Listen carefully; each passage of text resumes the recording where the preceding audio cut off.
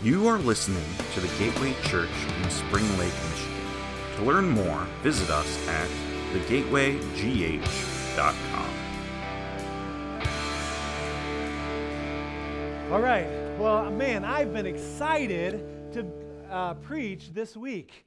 I've been studying in the book of Ruth, and as you know, if you've been here the last few weeks, we are trying to tackle the entire book of Ruth in 4 Sundays. And so we got today and then next week to do that. But I understand, and even as I was praying this morning for us, that I realized that if each of us could think of 4 or 5 different things that we could be doing right now instead of being in church, that would represent thousands of choices of things that we could be doing, but you chose to be here this morning.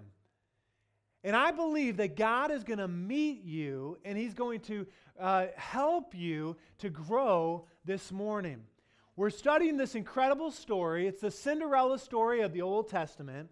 It's a story that shows God working in mysterious ways. It's a story of showing God working behind the scenes. It's a story for people who wonder where God is in your circumstance and in my circumstance. How many have ever asked God, God, where are you? Right?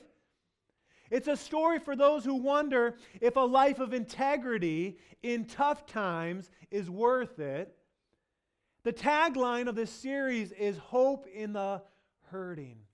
The idea that the best is yet to come. And in chapter 1, we saw 2 single ladies that were hurting. Naomi was the mother-in-law. They experienced famine, and then she experienced the loss of her husband. And we understand in chapter 1 that Naomi is bitter. She says, don't call me pleasant, Naomi. Call me Mara. Call me bitter. And we also are introduced to Ruth, the daughter-in-law, who is struggling in her own right. She was a Moabite woman, but she had lost her husband as well, and so she is struggling.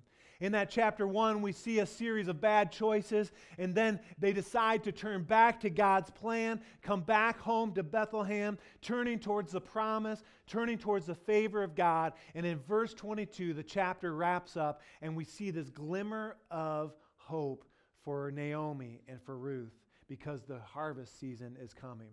In chapter 2, we see that God is working behind the scenes. We said it this way, that God was subtly and quietly at work. How many have ever seen God at work in your life in that way? I sure hope so. I hope you can understand that. The theological term behind that is the providential work of God. It's the providence of God that is at work. The big takeaway last week was that mature believers understand that God is at work in every detail, no matter what. That's hard to believe when you're in the struggle, but we know, according to God's Word, that nothing is wasted. Nothing is wasted. Even when there's lack, even when there's tragedy, even when there's hardship. And the question we left last week, or 2 weeks ago, I guess, is what field, what situation have you been planted in, that have you landed in, and where do you need to get to work? Because that's exactly what Naomi and Ruth did. They got to work. In chapter 2, we also met Boaz, didn't we? And we began to see this love story kind of come to life. Although we didn't really focus on the romance so much, we focused on the character of Ruth and the character of Boaz. And we said last week that this type of character is marriage material, right? And for all the singles that are here, that was the idea that you need to wait for your Ruth. You need to wait for your Boaz. And I was studying a little this week, and if you're interested, you can write it down. You can search out the internet that if you don't wait for your Boaz, you may end up with one of Boaz's relatives. And I'll just leave it at that, and you can search that out. And some of you might know what I'm talking about. But the waiting it is important. And waiting in chapter 3 takes it to a whole new level, and we're going to see that. But where we saw the hope in chapter 2 was in verse 20. Things started to shift again. And what I love is that this story isn't like everything happens in the twinkling of an eye or in an instant. It's a process. And Naomi is in process. And she's still struggling. She's still wondering where God is, even though she's seeing some favor. And what I love about that is that we can understand the same thing. I know I've been there. I can relate that I don't always get it right away when God's moving, right? We can wonder and we say, all right, God, what are you doing? We look back and we say, oh, I see what God was doing in hindsight, but in the moment, how many have been there saying, God, what's going on here? And Naomi's still in that place, a place of hopelessness. And I've come to realize that when people are hopeless, when you are hopeless, when I've been hopeless, you feel stuck. What happens if we're not careful, that leads to bad decision making. Short-changing God's plan. Maybe going back to old strategies. And that is exactly what we want to avoid. And now, as we move into chapter 3, oh, do things heat up in chapter 3. How many have been reading the book of Ruth with me? All right, I've asked you to read it once, all the way through each week, and so hopefully you've read it and reread it.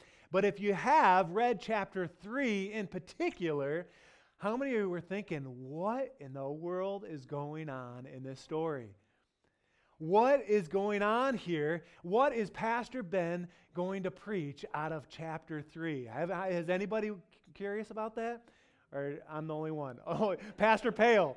Pastor Pale is like, yep, I'm wondering. And that's why he's here and doing a great job listening. And well, I assure you this morning that there is a message for every single one of us that's here. Whether you're single or married, whether you're young or old, whether you're a man or you're a woman, whether you're struggling today and you're in that place of hurt, or you're in that place of experiencing the hope of Jesus, that you're living your best days right now, this is a story of hope for all of those circumstances. But I want to warn you, before we get into chapter 3, the story takes a crazy turn. If you're reading it for the first time, you would not see this coming. We are going to see the worst advice ever from a mother-in-law. In fact, it's dangerous advice. And the story goes from PG to PG-13 to maybe even R-rated. It gets risque. And there's this wrestle with purity and integrity. And if I haven't got you interested enough, wait till you hear the story. Let's turn to Ruth chapter 3. And here we go. It says, one day, Ruth's mother-in-law, Naomi, said to her, my daughter, and if you're circling in your Bible or underlining or highlighting, I just want you to highlight that word I. It says, my daughter, I must find a home for you where you will be provided for. Now, I understand the heart of Naomi here. But can I just be so bold to say that she has the complete wrong perspective here? It should be not I, but let's find out what God's plan is. But we don't see God, we see I. It's not let's wait on God, or not let's learn from chapter 1 in the story of Elimelech, my husband. Nope. Naomi is at it again. She is certainly sensing God moving, the providential nature of God, but she's saying, well, it's not happening fast enough. I better get involved, and I've got to make some things happen, and that's what we see kind of coming to light here. Verse 2 says, now Boaz, with whose women you have worked, is a relative of ours. Tonight he will be winnowing barley on the threshing floor. Wash, put on perfume, and get dressed in your best clothes. Then go down to the threshing floor. But don't let him know that you are there until he has finished eating and drinking. When he lies down, take note of the place where he's lying. Then go and uncover his feet and lie down. He will tell you what to do. Verse 5, Ruth answers, I will do what you say. Now, I warned you that it's about to get heated up here. And let me just, if you didn't catch it in the narrative, let me try to help you understand what Naomi is telling Ruth to do. She's saying, go get all dolled up, so to speak. Go at night and uncover Boaz's feet.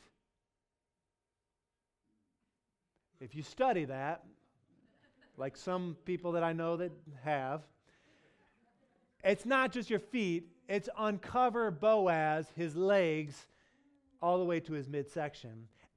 And Boaz will tell you what to do. What is she setting Ruth up for? It's crazy. And Ruth, at best, is naive. She's a Moabite woman. Maybe that's the way they did it in Moab. I don't know. And you say, well, where is all this happening? It's happening on the threshing floor. If you don't know what that is not in town. It's out in the field, outside of town. There would have been a lot of men there. It was a relaxed atmosphere at night after the guys have worked hard and they cracked open some of the drinks, and there would have been a party atmosphere. There was a lot of money in that situation, and it's at night, and because there was money and alcohol and lots of men, the threshing floor was known to be a place where prostitutes would come and to hang. And again, it's at night, and you're saying all of this is what Naomi is saying for Ruth to step into. Dangerous, to say the least. Risky beyond belief. Her reputation was at stake. Certainly, she was a Moabite woman. She could have been taken advantage of. For Boaz to go and to do what Naomi says to do, he was a man of honor. We've learned that in chapter 2, and we're going to see that again today. Boaz could have pressed charges against Ruth for this forward action. If you've read ahead, you're saying, well, what's the big deal, Pastor? It all works out, right, in chapter 4. And I know you've read ahead, many of you. Well, the only reason it works out is, number one, is because of God's providential nature. That God works despite our stupidity sometimes. That's the first thing. But the second reason this works out is because of Boaz and his example. He is a worthy man. And that's where our focus is going to be. Now, if we look in the story and continue, let's look at it. Verse 6. Let's see how this plays out. So she went, this is Ruth, went down to the threshing floor and did everything her mother-in-law told her to do. When Boaz had finished eating and drinking and was in good spirits, he went over to lie down at the far end of the grain pile. Ruth approached quietly, uncovered his feet, and lay down. In the middle of the night, something startled the man. He turned, and there was a woman laying at his feet. "Who are you?" he asked. "I am your servant, Ruth," she said. "Spread the corner of your garment over me, since you are a guardian redeemer of our family." So Naomi, she carries out this plan. She sneaks out to the field. She sneaks into the threshing floor.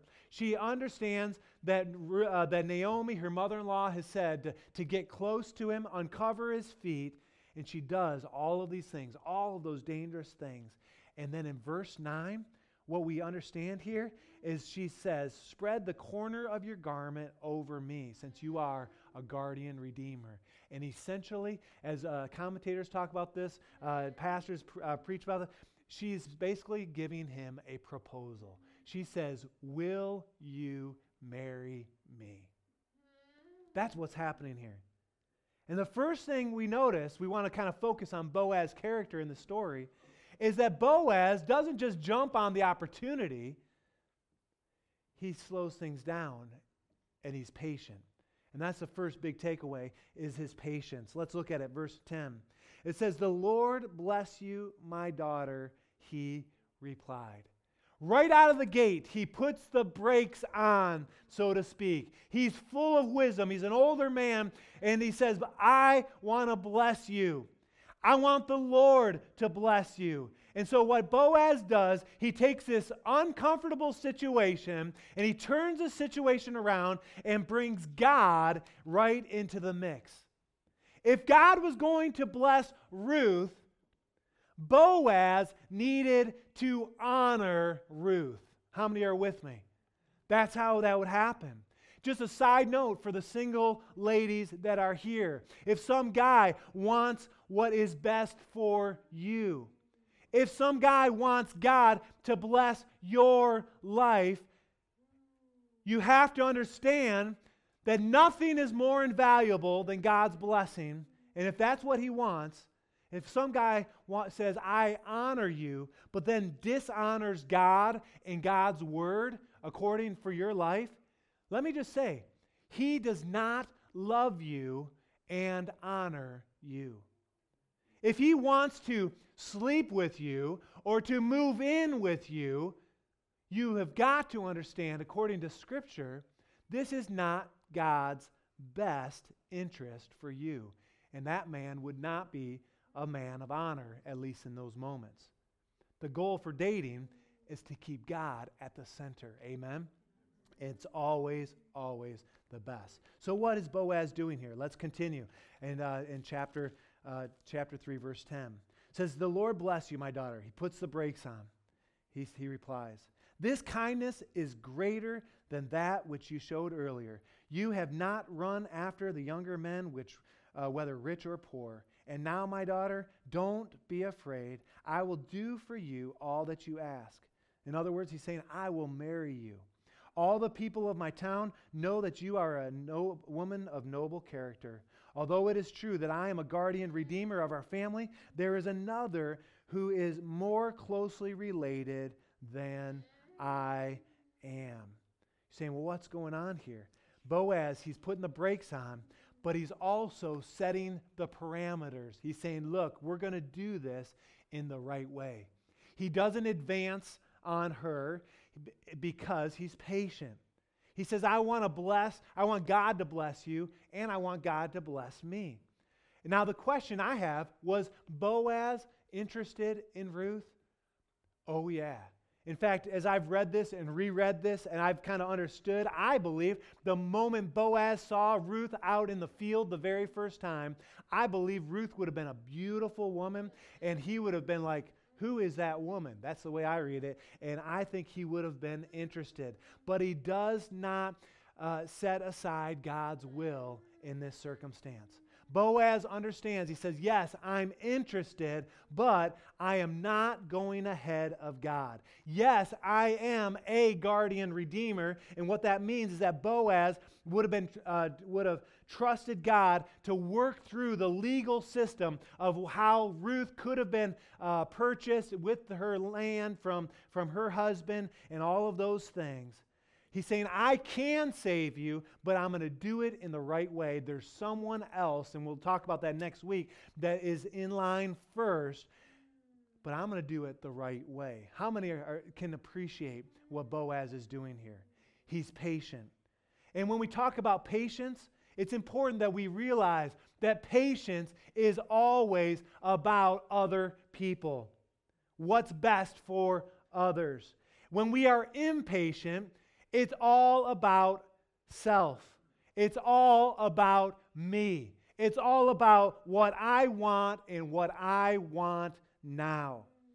But Scripture is clear in so many different ways how we are to be patient. The first example I want to show you is in Psalm 37, verse 7. It says, be still and know before the Lord and wait patiently for Him.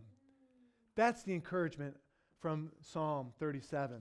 In Isaiah chapter 30, verse 18, another idea says, yet the Lord longs to be gracious to you. Therefore, He will rise up and show you compassion.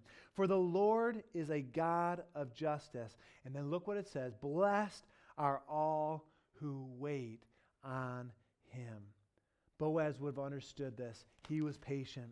And I want us to understand together that we have to be patient enough to let God work. He is never late in your circumstances. or my circumstances.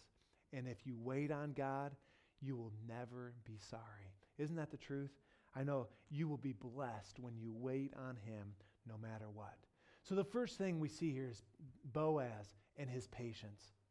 But there's another quality that is loud and clear. It's his integrity. Let's go back to chapter 3. Chapter 3, starting verse 13 now. It says, he says to Ruth, Boaz does, stay here for the night, and in the morning, if he wants to do his duty as your guardian redeemer, this is another relative, good. Let him redeem you. But if he's not willing, as surely as the Lord lives, I will do it. Lie here until morning. So she lay at his feet until morning, but got up before anyone could be recognized, and he said, no one must know that a woman came to the threshing floor. When I talk about integrity, that's what we see here in this story. Not only was Boaz patient, but he was a man of integrity. Boaz was a man of faith, a man of wisdom, a man of wealth, a man of war. And he understood that if Ruth would have left in that circumstance, at that moment, it would have been dangerous, it would have been risky, there would have been other men that may have taken advantage of her. And then the trip back into town, there were predators out that certainly would have caused danger. But he also was interested in her reputation. And he's saying, look, you should not have done this. This is not good, what's happening here. Let's get out of this gracefully, is what I think we're seeing here. And Boaz, his character, cannot be understated here. Just think about it. You know, the stars are out, right? It's a midnight. He loves her, no doubt. She's learning to love him, and they are alone. She's under his cloak. And so Boaz here, by saying, look, we're going to stop this. Boaz is righteous. He's pure. He's self-controlled. He's a man of integrity. Now, they would have understood that in the Old Testament, fornication was wrong. According to Leviticus 19:29, Deuteronomy chapter 21. It's also considered wrong in the New Testament, in Matthew chapter 15:9, as well as many other scriptures. This idea that, well, if it feels good, just do it. You cannot find that in Scripture. And today, I want you just to know, everyone here, that we cannot afford to be duped by the world's way.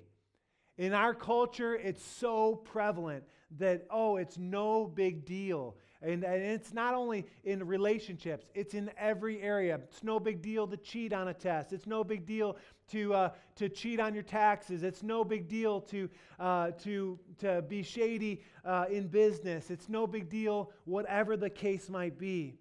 Listen, if you choose to be self-serving in some way that goes against what God's Word tells us, it always leads to emptiness. And so we've got to be careful.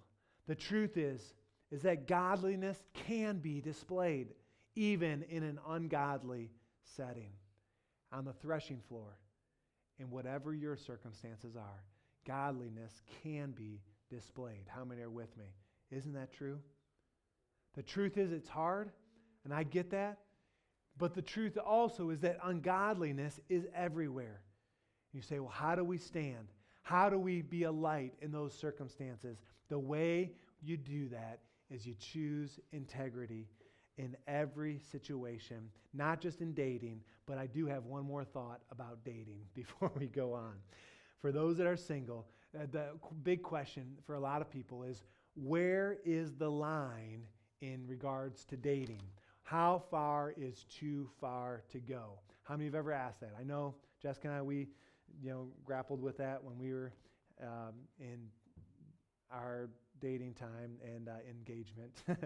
But I just want to bring you to the verse, Ephesians 5:3, that explains that there should be not even a hint of sexual immorality. So we shouldn't be asking, where is the line?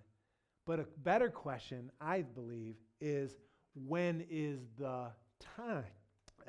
When is the time And the time for sexual relations is in the confounds of marriage, not before. And again, some people think, well, that's so old-fashioned, grow up, or don't you know we're living in 2017. Listen, God's best for you, for your family, for your kids, period, is to wait until you're married. Now, is there forgiveness for those that slip? Absolutely.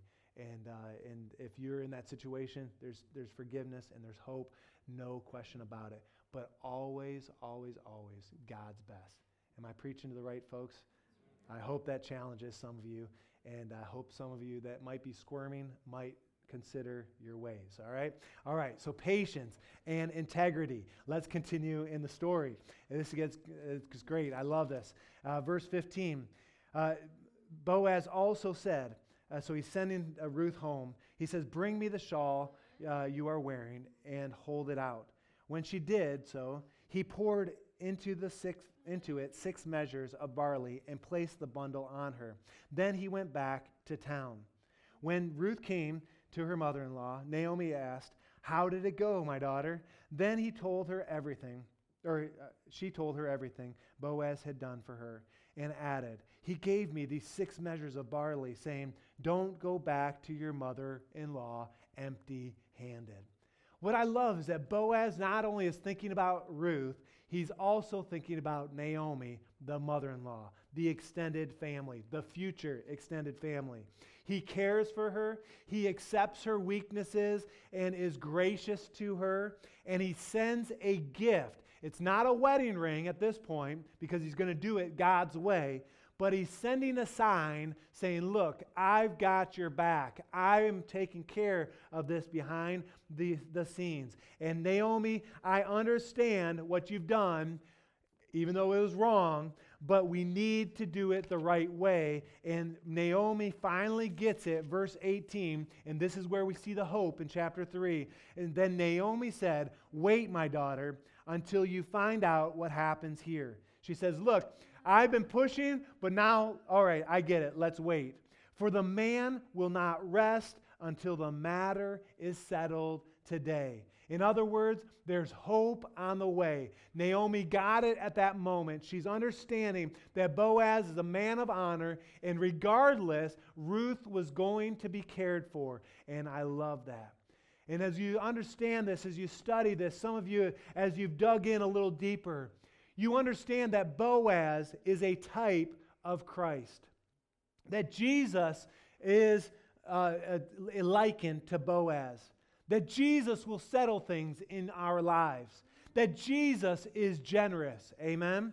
That He will do everything for our good. And He will not rest, just like Boaz will not rest, verse 18, until you get justice in your life. He cares for you. He is our Redeemer, just like Boaz was the Redeemer for Ruth, and we're going to see that come to play next chapter. But for your circumstance, you have to understand that there is reason to hope. There's hope on the way. The best is yet to come. And I realize as I say that, there are some here that are hopeless. You've lost an inheritance, or you've had a broken heart, or you've been bankrupt, or you've been hurt, or you've been put aside for promotion, or you're in a situation that's very difficult, and only maybe you and God know. But I just want to declare that the providential nature of God is good. God is good. And if you've been impatient in the process, and you've questioned God's timing or His directives in your circumstance, there may need to be some forgiveness because you've pressed the limits or you've gone too far. You say, well, why is this so important? The importance of this comes in the results of patience and integrity. The result of patience is peace and hope. And the result of integrity is this idea that, all right, I will honor God. And I want you to know that the result of integrity, it goes beyond your wildest dreams. Generations will be changed because of your integrity. I wrote in my notes here that if one man or one woman decides to live and to honor God, to love God, generations will be changed forever. And I was thinking about it, and I was sharing with Bobby, and he encouraged me to share this. It's been on my heart. It wasn't in my notes originally. But I can go back 4 generations in my family, all the way back to my great-grandma Miller. My grandma Miller was first generation Christian.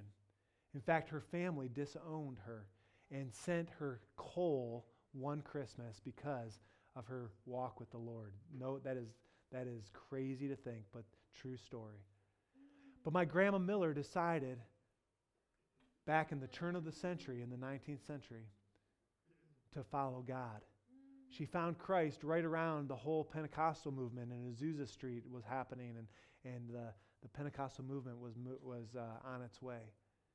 And not only did it affect my grandma Miller, it affected all of her kids, which included my grandma Mary, and my grandma Mary and my grandpa Zoltan. They passed it on to their kids, which was my dad, this Christian heritage.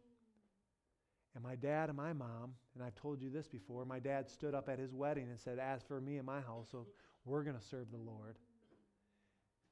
And they pass it on to my sisters and to me. And I'm standing here, 4th generation Christian. And I can say that one decision of my grandma Miller to turn to Christ has changed generations. And it's not just my family, it's my cousins and my extended cousins. And there's probably hundreds of people as a result of one choice. The blessings get passed on. And my question to you is, what kind of legacy are you leaving? And with that, I just want us to turn to the Lord. I want us to understand that it all comes back to God's plan for our lives. We can get so quick and so easily say, hey, I'm just going to take this into my own hands. And it's dangerous. Instead, we need to look to God. We need to look to Jesus. He is our Redeemer. Now, the last few weeks, we've been singing the song, God, I Look to You. And we've mentioned it kind of briefly, this idea that's related to this series. But on this Sunday, we wanted to bring it loud and clear. And we're going to actually sing this song again with the perspective of Naomi and Ruth. Because that's what's happening. They're now coming back and saying, all right, we're going to do it God's way because of Boaz. And with that, I'm going to ask that you would stand, and we're going to dive into this song and let it minister to your heart, and then we'll wrap things up here in just a moment. God, we sing that with Naomi and with Ruth. This idea that we trust, Lord, that no matter what the circumstances, we know that you're working on our behalf, that the best is yet to come. And Lord, we don't want to shortchange your plan.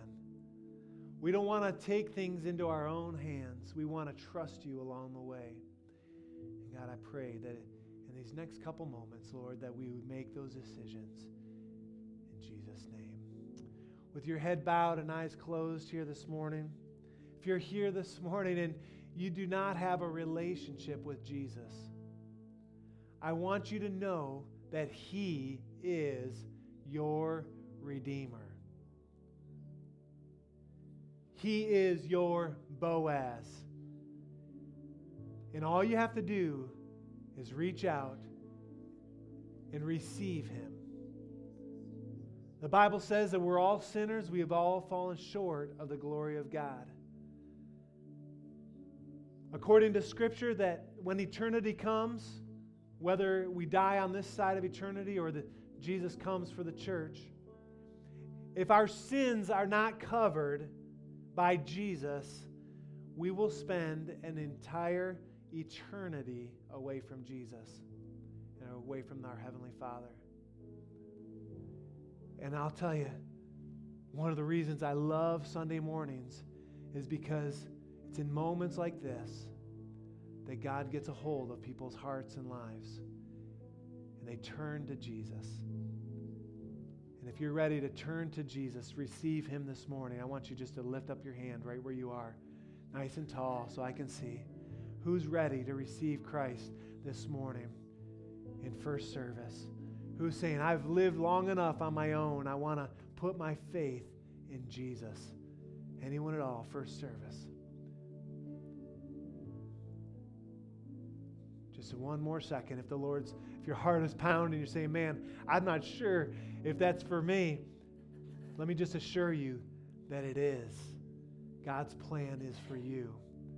And He wants to find you. It's for you. Anyone at all, just slip up your hand. Give you an opportunity. All right.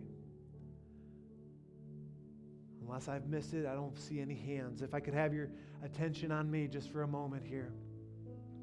That last question that we asked was, what kind of legacy are you leaving?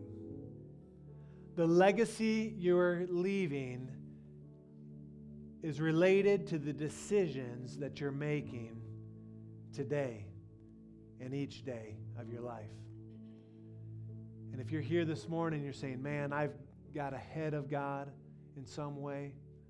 I've taken things into my own hands. I've fallen away, or I've made some mistakes. I want you to know that there is forgiveness. There's nothing too great that the Lord in His great gracious hand cannot forgive. And I want you to know that. And this morning, God wants to extend that to you. But again, you've got to want it. And if you're here this morning, you're saying, man, I need that kind of grace for some of the decisions I've made or just where I am in life. Would you just slip up your hand right where you are? Not going to embarrass anyone. Yeah. See some hands. Yeah. I've been there. You bet. Who else? Just saying, man, that's where I am. Forgiveness is here when we ask Him to forgive us. He's so gracious. I want to pray for you, and then we're going to have a moment of prayer together of a commissioning, saying, all right, we're going to live according to God's way. But let me pray for those that responded, that need that forgiveness. They understand it, that they've kind of walked away. They've allowed things in their life. God, we just pray right now that you would meet us according to your glory and your honor. Lord, that you would just capture our hearts and our spirits. And I'm grateful for those that raise their hands with a soft heart saying, Lord, I've made some mistakes. I've got ahead of you in some way. I haven't followed your will according to my understanding of Scripture. And God, whatever that might be, whatever the struggle might be, Lord, I know that you're a forgiving God. And so I'm praying that we would experience your forgiveness. And Lord, that as we do that, it will give us confidence to make the right choices and to move in the right direction, to be under that umbrella of protection that you offer. And we thank you for it. And now, if you would just pray with me after me, say, Dear Heavenly Father, I give you my life, every detail, and I want to live according to your word. Help me to make choices that honor you and safeguard my life. I declare that you have good plans for me. No matter where I'm standing today. And I trust you, Lord. I look to you, Lord. In Jesus' name. And now, Lord, I pray that as we leave here, that you would go before us, behind us, and all around us. And help us to live lives that are pleasing to you. We pray it in Jesus' name. And all God's people said, amen and amen. I love you. Thank you for being here this morning. Amen. Amen. Thank you for listening to this week's message from the Gateway Church. If you'd like to find out more about our church, such as service times, giving, and ways to get connected, visit us at thegatewaygh.com.